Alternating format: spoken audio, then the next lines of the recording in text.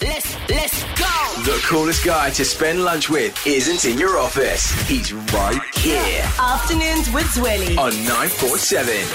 Now, I want you to close your eyes unless you're driving and take yourself back to childhood days.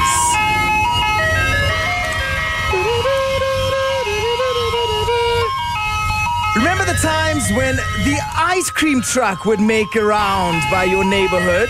And you were very excited. All the kids, ice cream, you scream, we all scream for ice cream. And you ran out and you were screaming to your mom and dad and saying, Mom, Dad, the ice cream man is here and I cannot wait to get my hands on a little bit of soft serve. And you got excited. It seemed like it was all happening.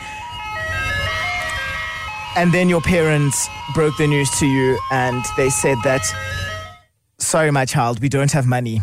What do you mean you don't have money? I literally saw you go to the ATM a couple of hours ago and withdraw said cash that you said you do not have. Now, this is most of us when we're growing up, because a lot of the time your parents just wouldn't have the money and you'd be perplexed. Because you're like, but how don't we have money? Because we're going to the shops just now to buy milk and bread and things, and all I want is an ice cream and it's like 10 rands, and surely 10 rands isn't that much, Mom or Dad. It turned out to be, in actual fact, whenever you ask for anything, think of fast food, you were breaking the bank. Your parents are like, oh, hell no, we're not doing that. And I had this thought a little bit earlier on about the times when my parents just couldn't do something, and only now I'm understanding as an adult. For instance, I really desperately needed to take a nap yesterday and I wasn't able to. Young Zweli would have desperately tried to avoid this nap. But now, as an adult, I understand more than ever that naps are important and you and I should be taking part in them. What is it that you now realize as an adult when you were a little bit younger didn't quite make as much sense?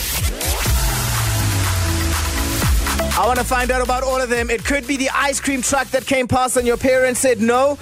Sleepovers maybe. So for me, it has to be adulting in general, because I remember when I was still at school, my friends and I, we thought, oh my God, it was so nice to just finish school, get a job, live the life. But the responsibilities that comes with just adulting, getting that job, the responsibilities that comes with keeping the job and all that. So adulting, I'm seeing now that it's not for me. Yeah, I think it's the fact that my mom always said, you'll understand when you're older, especially when I wanted to go out with friends or hang out with this one or that one, and it's like, no, you cannot do it. But why? You'll understand when you're older. You'll understand when you're a mother yourself. I'm really understanding it now.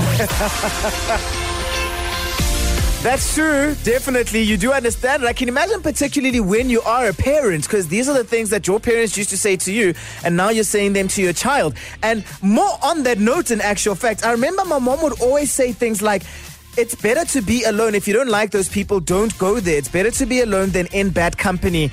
And as an adult, you'd rather stay at home by yourself than have to deal with nonsense. 947